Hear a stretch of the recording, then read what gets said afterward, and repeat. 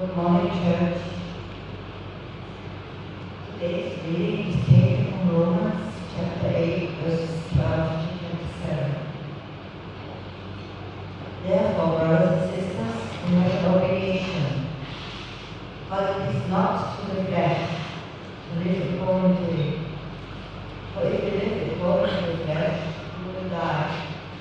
But if by the Spirit we put to death the misdeeds of the body, you will live. For those who are led by the Spirit of God are the children of God. The Spirit we receive does not make you slaves, so that they live in fear again.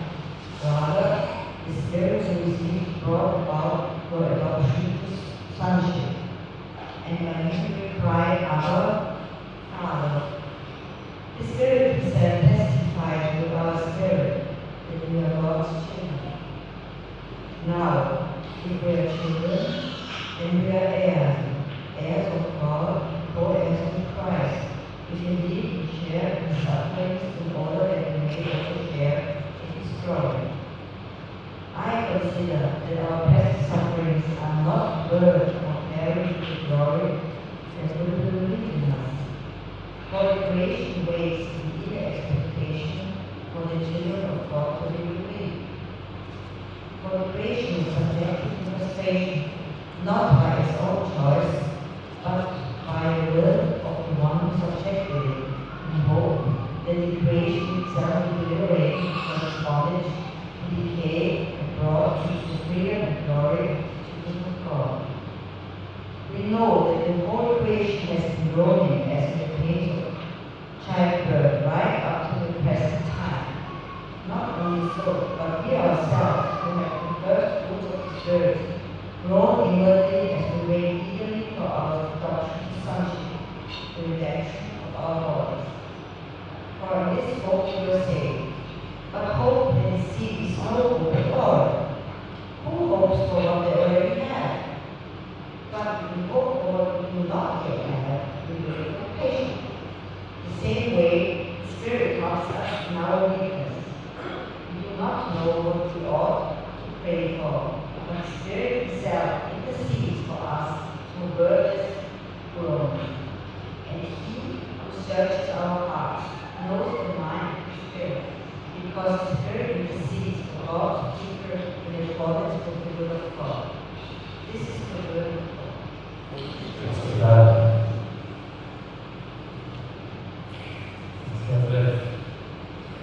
The penultimate, second to last message from Romans. We've been going through chapter 1 through 8. Next week will be the last one. But if I can ask you to get your Bibles out, let's go through it together. Let's pray and God will speak to us this morning.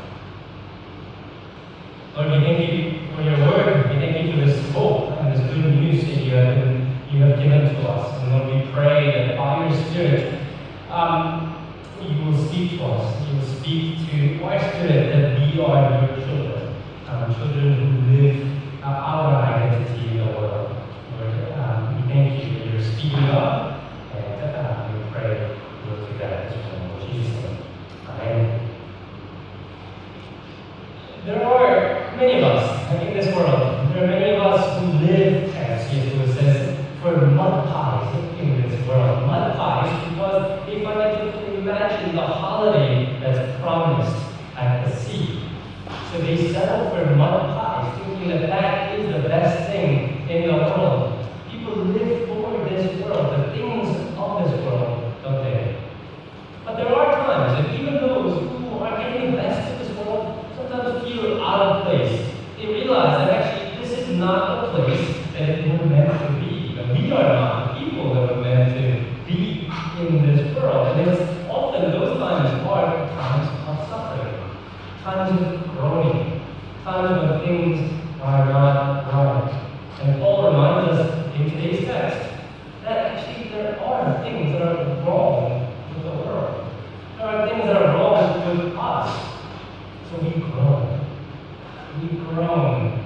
The creation groans.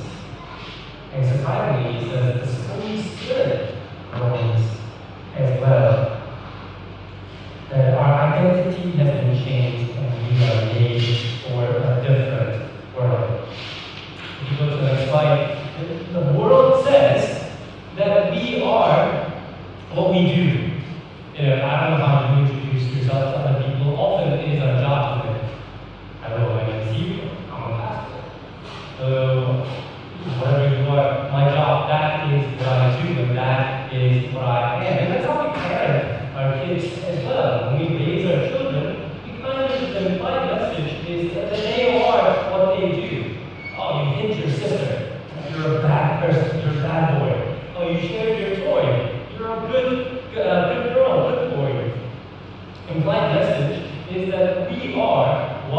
we do. But the logic of the gospel is different. It's not what we do that determines who we are. The logic of the gospel is the other way around. What we are, who we are, determines what we do. Who we are determines what we do. Paul has been telling us that we were once children of Adam who belong to this world, but by God's grace, in faith in Jesus Christ, we've been united with Christ and filled with the Holy Spirit. And our identity has been completely changed. Who we are fundamentally has been changed. And the Spirit, the Holy Spirit, proves it. Verse 15 says, we receive the Spirit of adoption. The Holy Spirit has been given to us. It's a certificate of adoption. That by the Spirit, we're able to go to God and call Him Abba Father. Abba Father, which no Jewish person would dare to have done. Jewish people didn't even say God's name, Yahweh. When they came to God's name, they called Him Lord. That's the relationship that they had. But we, by the Spirit, can call God Abba Father. That intimacy is given to us legally by the Spirit that has been given to us and poured out. So we're objectively, verse 15, children of God, whether men or women, who all receive the spirit of sonship, that we become God's children. But also, verse 16, what we know objectively, also we know subjectively as well. The Spirit in us, he says, testifies with our spirit that we are God's children. How many of you have had this experience? The Holy Spirit telling you that you are loved beyond your imagination. There are experiences for all Christians, aren't there? It's not every day, but there are times when we're overwhelmed with the love of God, the forgiveness of God, the intimacy of God, that we are God's children. There is nothing that can separate us from the love of God. The Spirit testifies to our spirit, subjectively, that we have become God's children. Most of you have that experience. If it's not the overwhelming experience, maybe it's that quiet confidence. And that you are a child of God, and nothing can take that identity away from you. And that is the testimony of the Holy Spirit to your spirit. And that is why we have this obligation. It's our identity that drives our obligation, our behavior. And verse 11, it's not here, but right before, Paul told us that God's Spirit lives in us. Therefore, we have this obligation, not to the flesh, but to the Spirit. You have the spirit of adoption, sonship. You have been made children of God. Therefore, the Spirit obligates you. He drives you and compels you to behave and live as children of God. It's an identity that drives our behavior. So when we think of obligation, I think we have a hard time often with verse 12 because obligation feels external thing that's imposed on us. Something that we really want to do, maybe we don't quite understand. It's outside things that it's imposed on us. You might think of an obligation to a friend, because after so long I have to do this. Or family obligations, Chinese New Year, third day or fourth day, I don't really want to see all my aunties and uncles and cousins, but I guess it's third day, I have to do it because this is what I do. That obligation, it feels like that, but the obligation to the Spirit is not an external obligation imposed on us.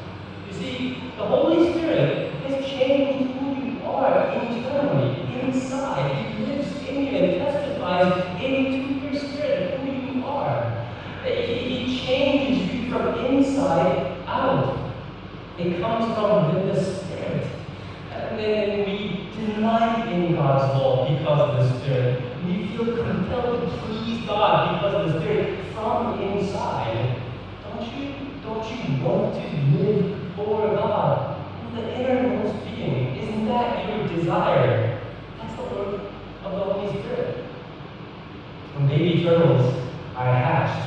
These turtles instinctively apparently look for slow down to the sea, or they look for sparkles in the waves, going that way.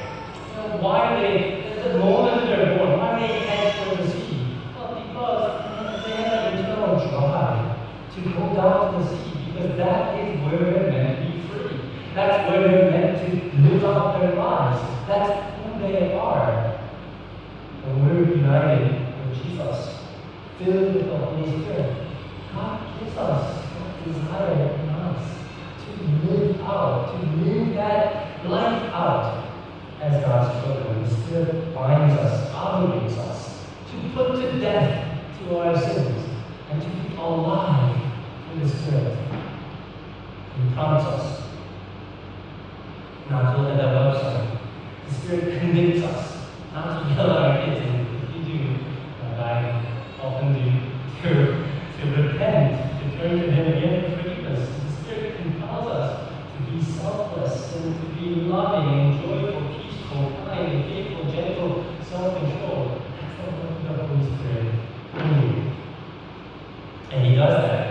He transforms us primarily by reminding us who we are. That we are not what we've done, our best achievements, or our worst failures, our diplomas or job titles, or our pay grade. He keeps us, He compels us to be like Christ by testifying in our inner being who we are. You are children of God. You're a son and a daughter of God. That's who you are. It testifies to our spirit that our identity has been changed. And we ought to live that out. We are God's children. We're heirs of God. We're co-heirs with Jesus Christ. That is who we are. And what we owe to God is not to do great things, not to be great people, to become someone, but to live out our identity already. But being God's children in this world means suffering as well, while we await the glory that will come later to make life easy. Have you ever thought of yourself as an heir? An heir. My guess is for most of you, not really. Because heir is a term of somebody who will receive a great inheritance. I'm just thankful that my parents actually are dependent on me. I don't expect much from them. But we are heirs, heirs of God, and co-heirs with Jesus Christ. Jesus, the eldest sibling, the firstborn of the whole creation, that lived and died and rose again so that He could redeem all of us. He is the firstborn of the whole creation. He deserves all the glory. He deserves all the world, but He's the kind of eldest sibling who's willing to share all that He has with us. So we are co-heirs with Jesus Christ. He shares with us everything. Us, the adopted siblings of Jesus. It's a glorious thought. But look at how verse 17 ends. If indeed we share in His sufferings, if indeed we share in His sufferings, in order that we may also share in His glory. It's clear. The promise, what's promised for the heirs and co-heirs is suffering now and glory later.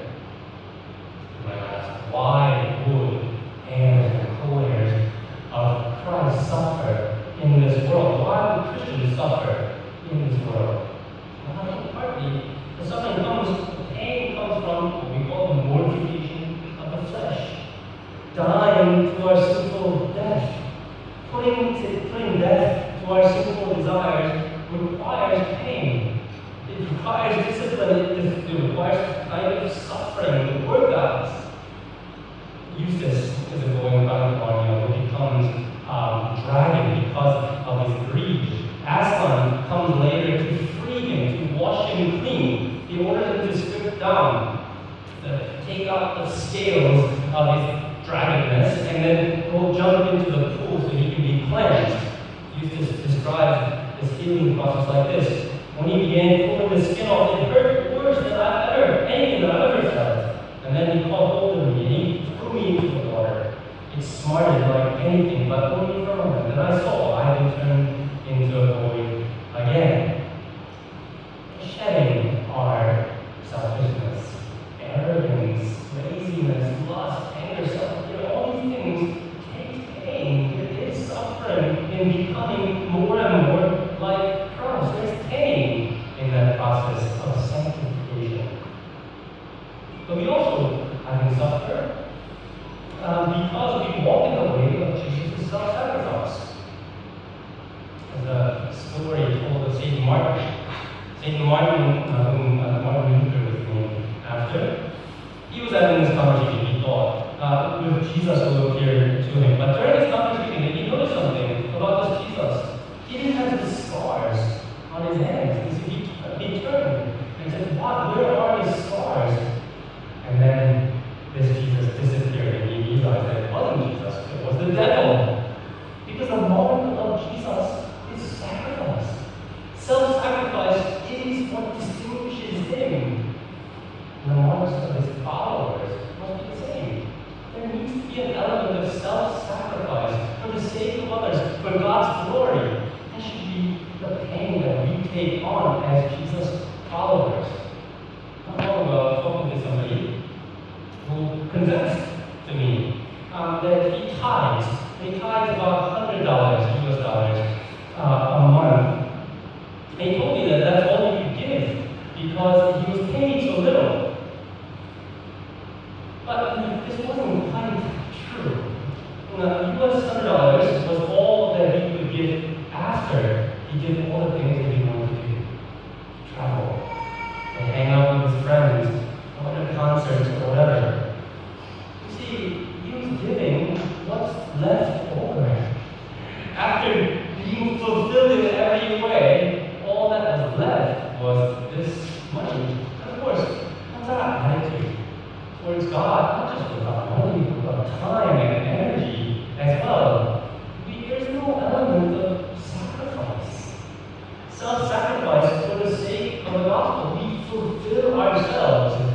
We spend the time watching TV and leisure, hobbies or whatever, and we give the leftover to God and to others. We have not much to give because we don't sacrifice anything for the sake of the gospel.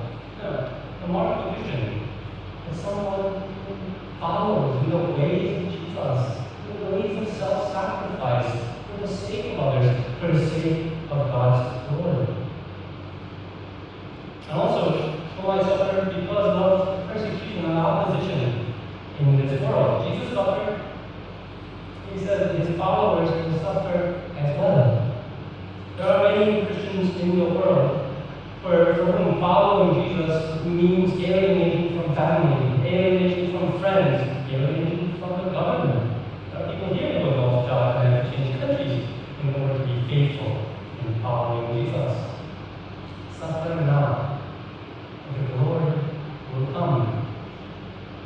And this suffering isn't something that we just experience, and the world, the creation groans as well, verse 22, with eager expectation for our renewal, verse 19. Because when we fell, the world fell as well, and became subject to frustration, verse 20. Think about it this way. Think about Hong Kong Symphony Orchestra.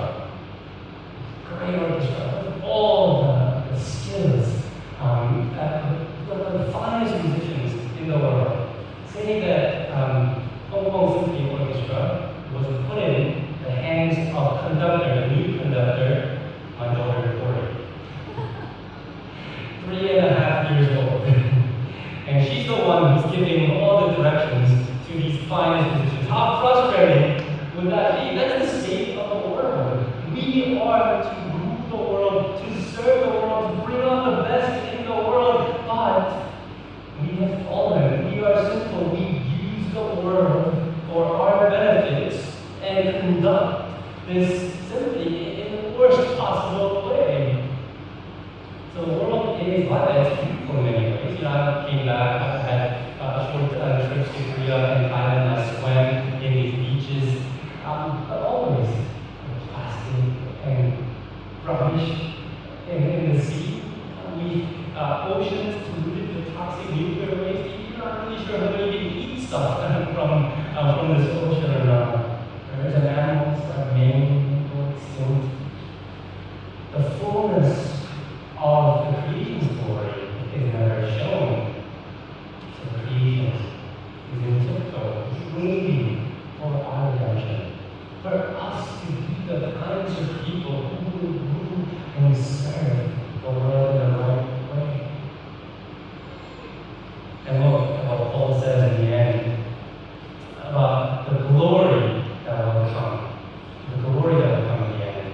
He says, our present suffering are not worth comparing to the glory that will be revealed in us as a being. Not worth comparing. This isn't me who's writing this. This is Paul who's writing this. Paul suffered a lot. Didn't he? Shipwrecks, being stoned, being almost killed many, many times, beaten, poor, hungry. He went through all of that suffering, and he does the accounting. He looks at his life, and he looks at the glory that will come. He says, it's not even worth comparing. The suffering that I am going through, it's not even worth comparing, not even thinking about comparing. Because the glory that will be revealed will be so great. That's what he's looking forward to. It's a no-brainer. Well, later on in verse 22, compares it to childbirth. Childbirth is difficult. I know no one who looks forward to the pains of childbirth, but Mary was looking forward to giving birth. Why?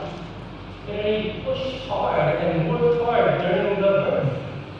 Why? Well, because at the end of childbirth, she had to hold Barney and Corey and Tommy. For the joy, she pushed hard.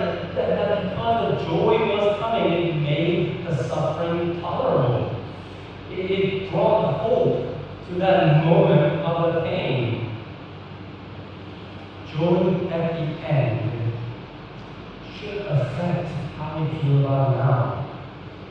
In the same way, we can go through the pains of this world, the sufferings of the Savior Christ, because of their joy, because of the hope that's given to us.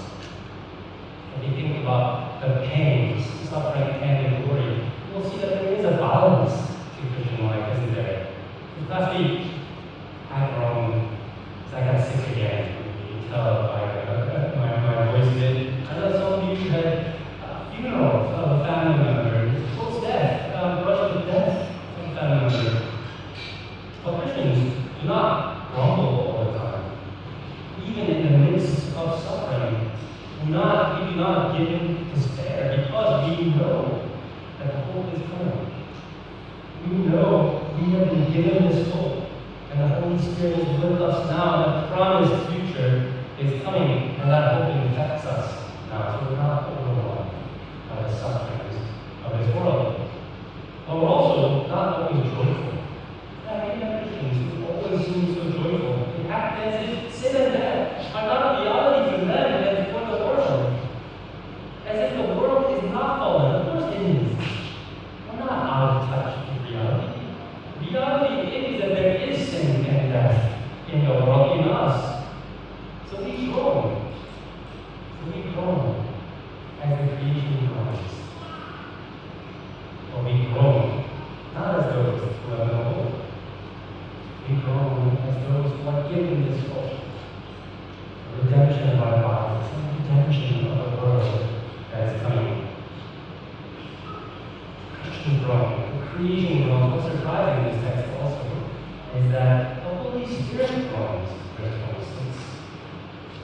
Paul says, the Spirit intercedes for us through the wordless groan. Wordless groan. Why does the Spirit just intercede? Why doesn't the Spirit just speak? Why is the Spirit groaning? wonderful news, isn't it? The Spirit in us grows, not in weakness, but because He's with us. Because He identifies with us. Because He so identifies with the pain and suffering of yours. He groans with you. You are not alone in your suffering. You're not alone in your suffering. God knows. The Spirit groans as well with you. And that Spirit groans also when we don't know how to pray. We do not know what we ought to pray for. The Spirit intercedes and prays for us. There are times when we just don't know what to pray for. Right? I had to do an internship as a chaplain in a hospital as part of my ordination process. I was on call one day when the beeper went off. I was called to NICU, neonatal intensive care unit. There was a teenager who had given birth to this baby, and they requested that the baby be baptized in the middle of the morning, in the middle of the night, which is not good news. When I went down, I saw a young mom holding this baby wrapped. I wasn't given all the information. But as I was going towards the mom, I think it was the nurse, who said something like, "We don't think that the baby is alive." I didn't know what to say. I didn't know what to do. I hung and sat with the young lady. But the Spirit knows exactly what to do and what to say. In that groaning, the Spirit was groaning with me and saying these wordless prayer, perfect prayer, and I knows exactly what to do. This articulate prayer to God the Father. We do not know what we want to pray for, but the Spirit Himself intercedes for us. You know what? I didn't know what to say, but the Spirit knew. When this teenager gave birth and she cried and she looked for hope in God, the Spirit interceded and said these prayers. These days, I often have to translate for my kids. When Corey says, "I want to eat something, I want to eat this kimbap," or something to somebody, they don't understand what she's saying, but I do. I know how she speaks, I know what she means, and so I will often translate for my child. Oh, she wants this kimbap. She had this roll. Or, when somebody gives Corey a toy or something, she's so shy, she doesn't want to say thank you, she's so hides over there. And now I translate for my daughter. She's really thankful. Thank you so much for this gift. She is really grateful, but she's just a little shy. I translate for her. The Spirit does that for us. When we can't pray, when we don't know how to pray, when we are just groaning, the Spirit translates. The person who knows us the most, the best. The person who knows how to pray the best. He prays on our behalf to God the Father. He makes our prayers perfect. If you think about it, the astonishing truth is this. 2/3 of the Trinity intercedes for you. Jesus, at the throne of heaven, is interceding for you to keep going. And the Holy Spirit in you intercedes for you. God is for you. So, in this world that is difficult, in our suffering, let us have confidence that God is with you. You have been made children of God, and He will hold you, will justify you, will make you sanctified and glorified. He will make you perfect. Our groaning only points to the fact that this world isn't our home, that we will suffer in this world, but as we share in the suffering of Jesus, we'll also share in His glory. You are made for a world that is coming. In that peace. Let's pray.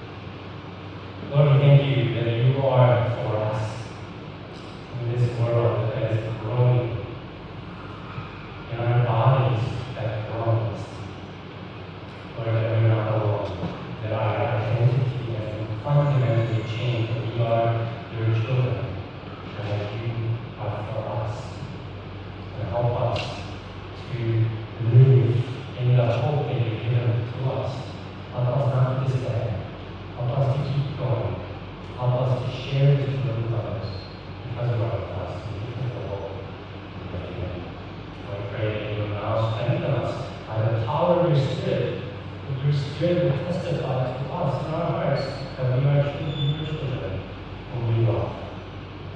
God help us to live out that